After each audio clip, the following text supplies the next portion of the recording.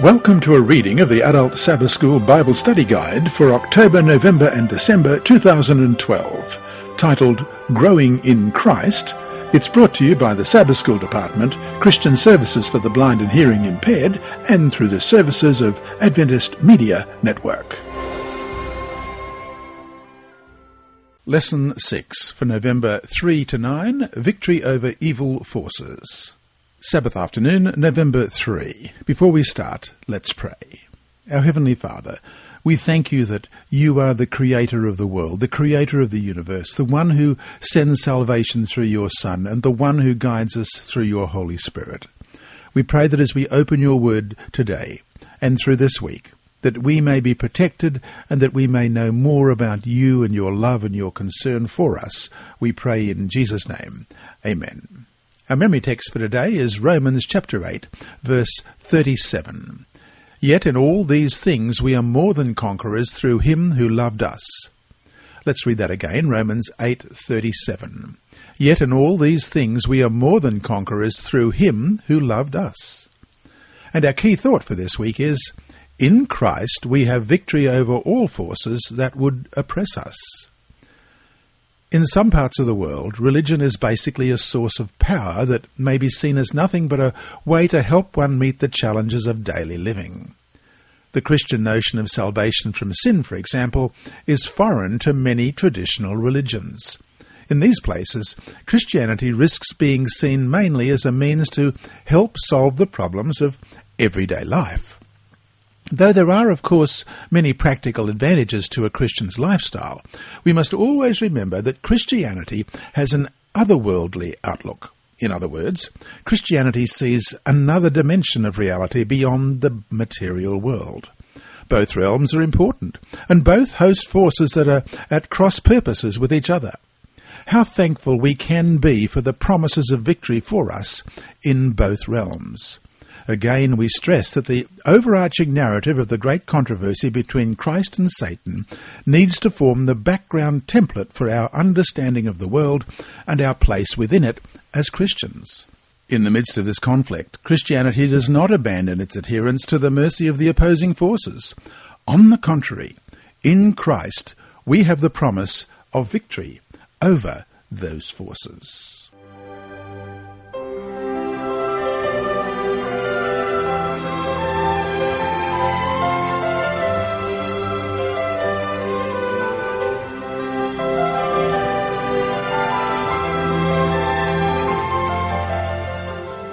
Sunday, November 4, a stage set for our victory. The Christian would have no hope of victory over the forces of evil unless the stage was set for it.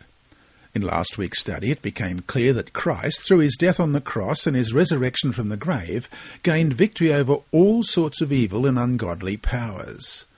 In a very real sense, the unmasking and disarming of these powers have placed a limit on them. The fact that the powers have been brought under subjection sets the stage for the victory of the Christian.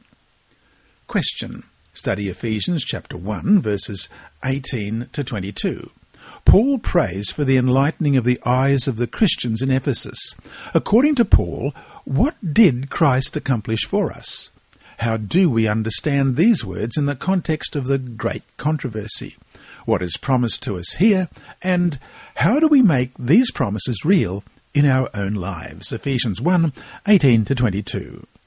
The eyes of your understanding being enlightened, that you may know what is the hope of his calling, what are the riches of the glory of his inheritance in the saints, and what is the exceeding greatness of his power toward us who believe, according to the working of his mighty power, which he worked in Christ when he raised him from the dead and seated him at his right hand in the heavenly places, far above all principality and power and might and dominion, and every name that is named, not only in this age, but also in that which is to come.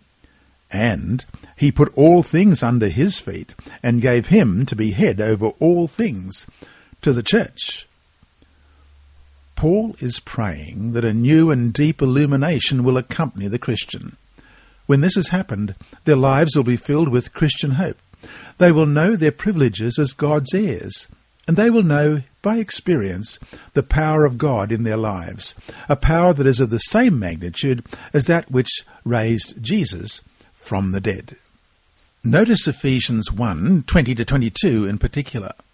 What can we claim from these promises for ourselves and our struggles with forces stronger than we are? Verse 20, which he worked in Christ when he raised him from the dead and seated him at his right hand in the heavenly places, far above all principality and power and might and dominion and every name that is named, not only in this age, but also in that which is to come. And he put all things under his feet and gave him to be head over all things to the church. As a consequence of Christ's crucifixion and resurrection, all things, including principalities and powers, function in subjection to him. The stage is truly set for the possibility of our individual victories over all that would spiritually oppress us. So to finish the day, read the verses for today. What can you take from them for yourself in whatever struggles you are facing at the moment? Think about what is being said in them and what is promised to us in Christ. How, in your own experience, can this message go from being mere theology to reality? You may want to replay this part.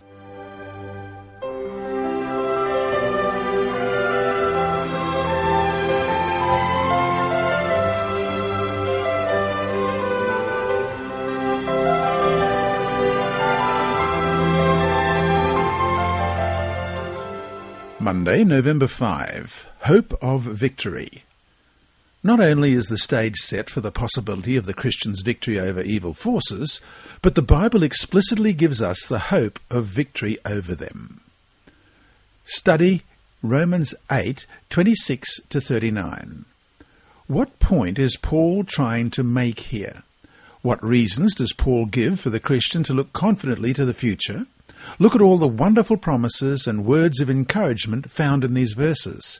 Again, how can we take them beyond theology, beyond something that sounds nice, and live according to the clear teachings of the Word of God presented here? Romans 8, verses 26-39. Likewise, the Spirit also helps in our weaknesses, for we do not know what we should pray for as we ought, but the Spirit himself makes intercession for us with groanings which cannot be uttered. Now, he who searches the hearts knows what the mind of the Spirit is, because he makes intercession for the saints according to the will of God. And we know that all things work together for good to those who love God, to those who are the called according to his purpose. For whom he foreknew, he also predestined to be conformed to the image of his Son, that he might be the firstborn among many brethren.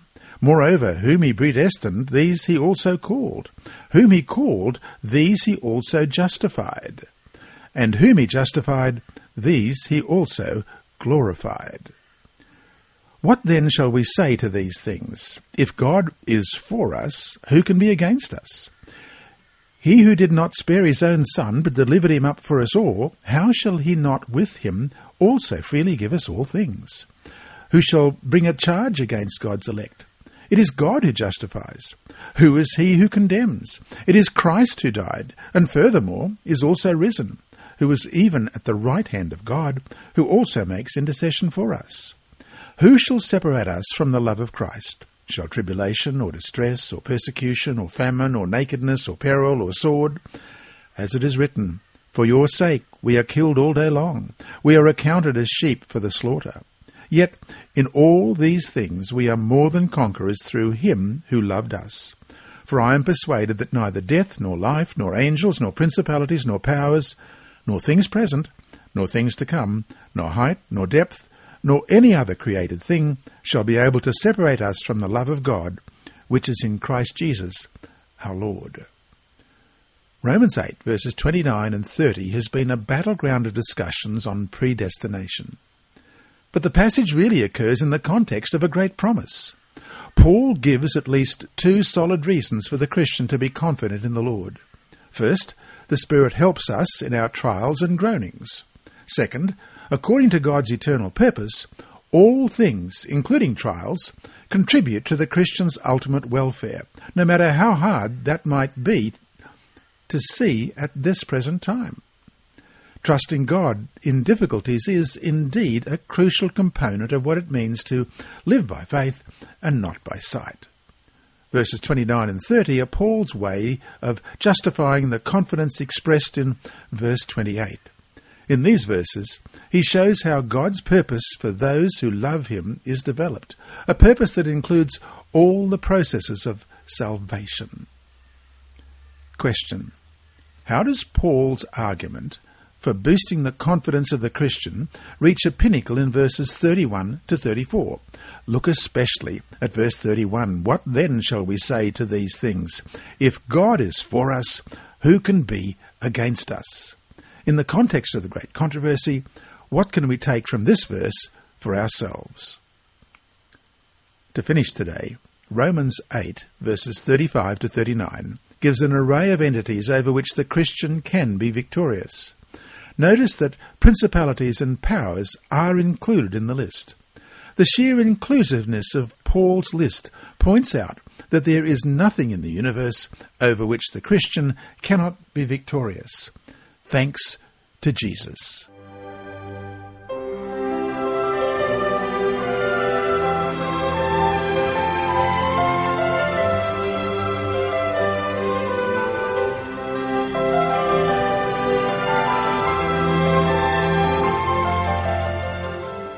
Tuesday, November 6. Christians versus the devil. Question: read James chapter 4 verse 7. What clear promise is given to the one who stands against the devil? How do we stand against a force so much more powerful than we are in and of ourselves? See also Deuteronomy 4 verse 4. Well, let's start with James 4 verse 7. Therefore submit to God, resist the devil, and he will flee from you.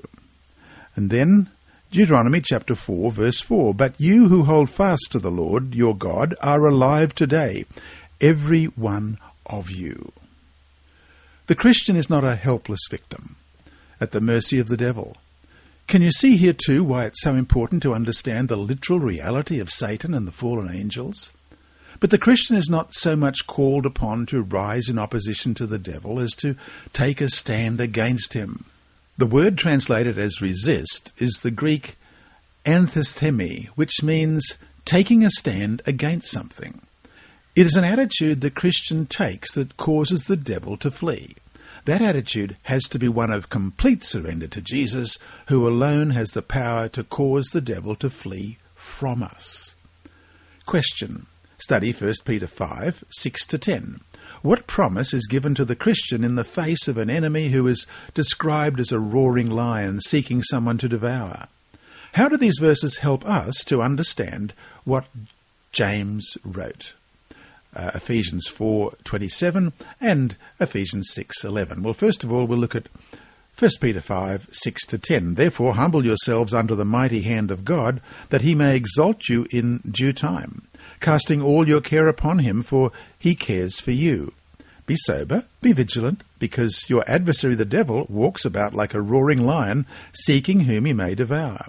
Resist him, steadfast in the faith, knowing that the same sufferings are experienced by your brotherhood in the world. But may the God of our grace, who called us to his eternal glory by Christ Jesus, after you have strengthened a while, perfect, establish, strengthen, and settle you. To him be the glory and the dominion for ever and ever. Amen.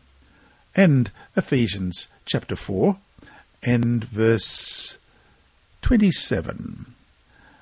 And that reads, nor give place to the devil. And further on in the same book, Ephesians chapter 6 and verse 11, put on the whole armour of God, that you may be able to stand against the wiles of the devil. Peter wrote these words to admonish Christians who were suffering persecution.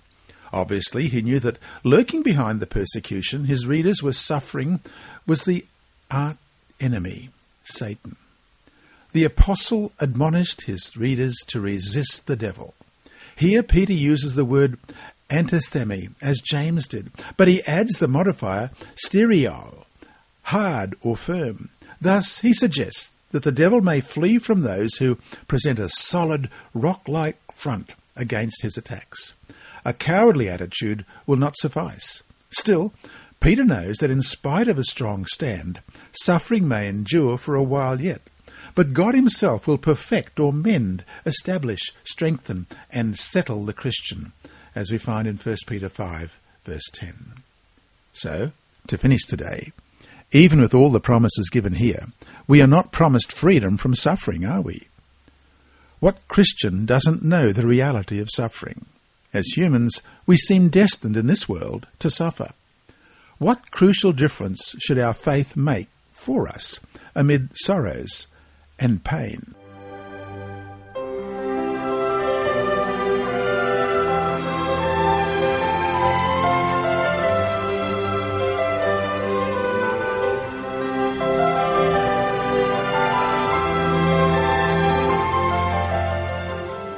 Wednesday, November 7.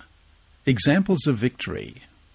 So far, we have been shown by the Bible the hope and promises of victory that the Christian may have. Actually, beyond these, we have real examples of Christian victories over evil forces recorded in the Bible. We begin with the example of the ministry of the early disciples whom Jesus sent out. Question. Read Matthew 10, verses 1 to 8, Mark 6, verse 7, 12 and 13, Luke 9, 1 and 2, Luke 10, 1 to 20. Look at what these people were commissioned to do. How are these texts to be understood in the context of the great controversy? Also, what do these texts say today to us, the ones who are called to preach to the world about Jesus? Well, first of all, we look at Matthew chapter 10, verses 1 to 8. And when he had called his 12 disciples to him, he gave them power over unclean spirits to cast them out, and to heal all kinds of sicknesses and all kinds of disease. Now the names of the 12 apostles are these. First, Simon, who is called Peter, and Andrew his brother, James the son of Zebedee, and John his brother, Philip and Bartholomew, Thomas and Matthew the tax collector, James the son of Alphaeus, and Lebbaeus, whose surname was Thaddeus, Simon the Canaanite, and Judas Iscariot, who also betrayed him. These 12 Jesus sent out and commanded them, saying, Do not go into the way of the Gentiles, and do not enter into a city of the Samaritans, but go rather to the lost sheep of the house of Israel. And as you go, preach, saying, The kingdom of heaven is at hand. Heal the sick, cleanse the lepers, raise the dead, cast out demons. Freely you have received, freely give. Provide neither gold, nor silver, nor copper in your money belts, nor bag for your journey, nor 2 tunics, nor sandals, nor staffs. For a worker is worthy of his food. And Mark chapter 6 and verses 7, 12 and 13. And he called the 12 to himself and began to send them out 2 by 2, and gave them power over unclean spirits. So they went out and preached that people should repent. And they cast out many demons, and anointed with oil many who were sick, and healed them. And Luke chapter 9, verses 1 and 2. Then he called his 12 disciples together, and gave them power and authority over all demons, and to cure diseases. He sent them to preach the kingdom of God, and to heal the sick. And Luke chapter 10, verses 1 to 20. After these things the Lord appointed 70 others also, and sent them 2 by 2 before his face into every city and place where he himself was about to go. Then he said to them, The harvest truly is great, but the labourers are few. Therefore pray the Lord of the harvest to send out labourers into his harvest. Go your way, behold, I send you out as lambs among wolves. Carry neither money bag, knapsack, nor sandals, and greet no one along the road. But whatever house you enter, first say, Peace to this house. And if a son of peace is there, your peace will rest on it. If not, it will return to you. And remain in the same house, eating and drinking such things as they give, for the labourer is worthy of his wages. Do not go from house to house. Whatever city you enter, and they receive you, eat such things as are set before you. And heal the sick there, and say to them, The kingdom of God has come near to you. But whatever city you enter, and they do not receive you, go out into its streets and say, "The very dust of your city which clings to us we wipe off against you. Nevertheless, know this, that the kingdom of God has come near you. But I say to you that it will be more tolerable in that day for Sodom than for that city. Woe to you, Chorazin! Woe to you, Bethsaida! For if the mighty works which were done in you had been done in Tyre and Sidon, they would have repented long ago, sitting in sackcloth and ashes.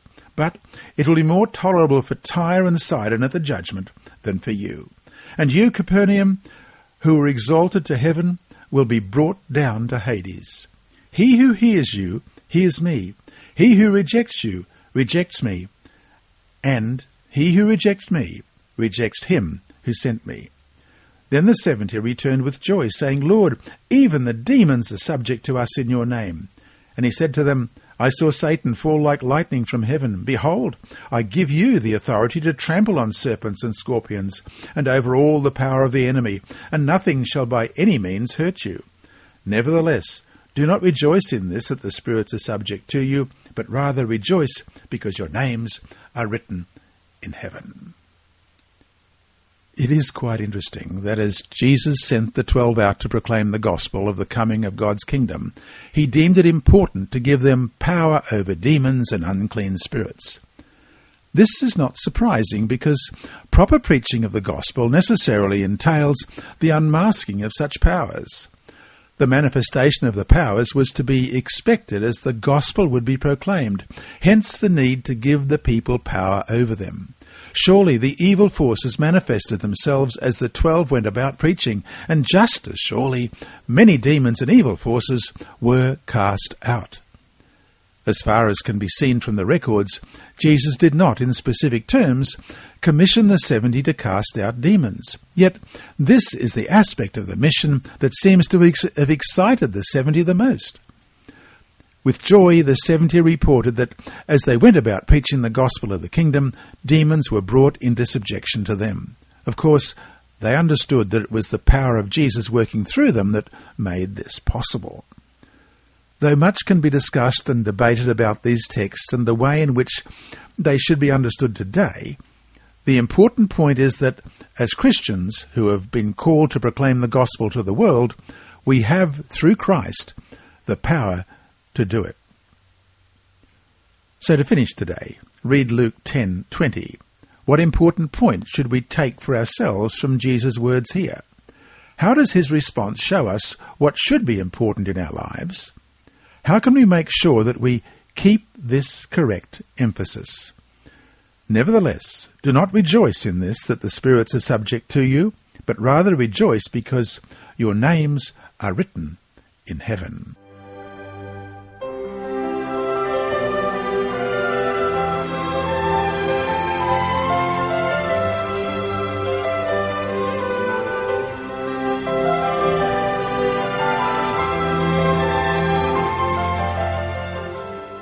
November 8. Examples of Victory, the Book of Acts. The examples of victories over demonic forces that we looked at in yesterday's lesson happened in the days of our Lord on the earth. But the victories were by no means restricted to that period.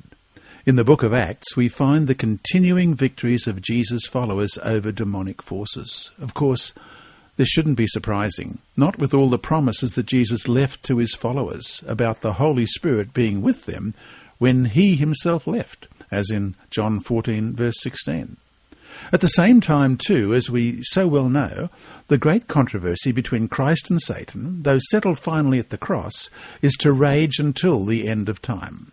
Thus, Christ's followers, even after he left, were to be engaged in the conflict, especially as they sought to fulfill the gospel commission. Question. Read the following examples of some of these victories over evil forces. What lesson can we learn from them for ourselves in our present context of outreach and witness? First of all, we go to Acts chapter 5 and verse 12, right through to 16. And through the hands of the apostles many signs and wonders were done among the people, and they were all with one accord in Solomon's porch. Yet none of the rest dared join them, but the people esteemed them highly. and believers were increasingly added to the Lord, multitudes of both men and women, so that they brought the sick out into the streets and laid them on beds and couches, that at least the shadow of Peter passing by fall on some of them. Also a multitude gathered from the surrounding cities to Jerusalem, bringing sick people and those who were tormented by unclean spirits, and they were all healed. And then Acts chapter 3 and verses 1 to 11. Now Peter and John went up together to the temple at the hour of prayer, the 9th hour. And a certain man, lame from his mother's womb, was carried, whom they laid daily at the gate of the temple, which is called Beautiful, to ask alms for those who entered the temple, who, seeing Peter and John about to go into the temple, asked for alms. And fixing his eyes on him, with John, Peter said, "Look at us." So he gave them his attention, expecting to receive something from them. Then Peter said, "Silver and gold I do not have, but what I do have I give you. In the name of Jesus Christ of Nazareth, rise up and walk." And he took him by the right hand and lifted him up, and immediately his feet and ankle bones received strength. So he, leaping up, stood and walked and entered the temple with them, walking, leaping, and praising God. And all the people saw him walking and praising God. Then they knew that it was he who was sat begging alms at the Beautiful gate of the temple, and they were filled with wonder and amazement at what had happened to him. Now, as the lame man who was healed held on to Peter and John, all the people ran together to them in the porch, which is called Solomon's, greatly amazed. And then Acts chapter 16 and verse 16. Now it happened, as he went to prayer, that a certain slave girl, possessed with a spirit of divination, met us, who brought her masters much profit by fortune-telling. This girl followed Paul and us, and cried out, saying, "These men are the servants of the Most High God, who proclaim to us the way of salvation." And this she did for many days. But Paul, greatly annoyed, turned and said to the spirit, "I command you, in the name of Jesus Christ, to come out of her." And he came out that very hour. This last one in Acts 16 to 18 presents an unusual case. When the slave girl mentioned the Most High God, her words expressed a great truth. Paul, though, would have none of it. He could see what was really going on. The supernatural powers that she had manifested, which were making money for her masters, were not of the Lord, and Paul knew it. When she cried out about these men being servants of the Most High God, she was not talking about the true God, but most likely about a Canaanite god who was also called Elyon, or Most High. Notice how easily, merely through the use of certain common terms, error could have greatly compromised truth. So to finish the day, look at our first example in Acts 5:12 to 16, and the amazing part about the people hoping that at least the shadow of Peter might touch them.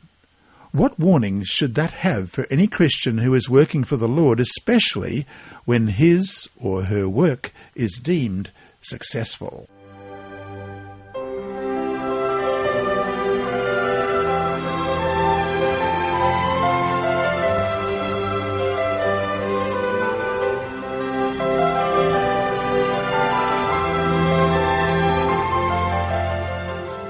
Friday, November 9. From the book Desire of Ages, page 130 and 131. Jesus gained the victory through submission and faith in God. And by the apostle, he says to us, "Submit yourselves therefore to God, resist the devil, and he will flee from you. Draw nigh to God, and he will draw nigh to you," in James 4:7 and 8. We cannot save ourselves from the tempter's power. He has conquered humanity, and when we try to stand in our own strength, we shall become a prey to his devices. But the name of the Lord is a strong tower. The righteous runneth into it, and is safe. Proverbs 18:10. Satan trembles and flees before the weakest soul who finds refuge in that mighty name. And from the same book, page 490 and 493. The omnipotent power of the Holy Spirit is the defence of every contrite soul. Not one that in penitence and faith has claimed his protection will Christ permit to pass under the enemy's power. the Saviour is by the side of his tempted and tried ones. With him there can be no such thing as failure, loss, impossibility, or defeat. We can do all things through him who strengthens us. When temptations and trials come, do not wait to adjust all the difficulties, but look to Jesus, your helper. There are Christians who think and speak altogether too much about the power of Satan. They think of their adversary, they pray about him, they talk about him, and he looms up greater and greater in their imagination. It is true that Satan is a powerful being, but thank God we have a mighty Saviour who cast out the evil one from heaven. Satan is pleased when we magnify his power. Why not talk of Jesus? Why not magnify his power and his love? And that brings us to our 3 discussion questions for this week. 1, take some of the examples from this week that show the victories revealed in the Bible. In what ways do we see similar things happening today? What can we do, if anything, to see more of them? 2, what does it mean to draw nigh unto God, as Ellen White quoted above? How do we do that? Discuss in class what it means, how we do it, and what happens when we do. 3, imagine that you are Peter and people want to merely be touched by your shadow. Think about what that could do to you spiritually. What's your own safety in a situation like that? Inside story. Twice a fisherman.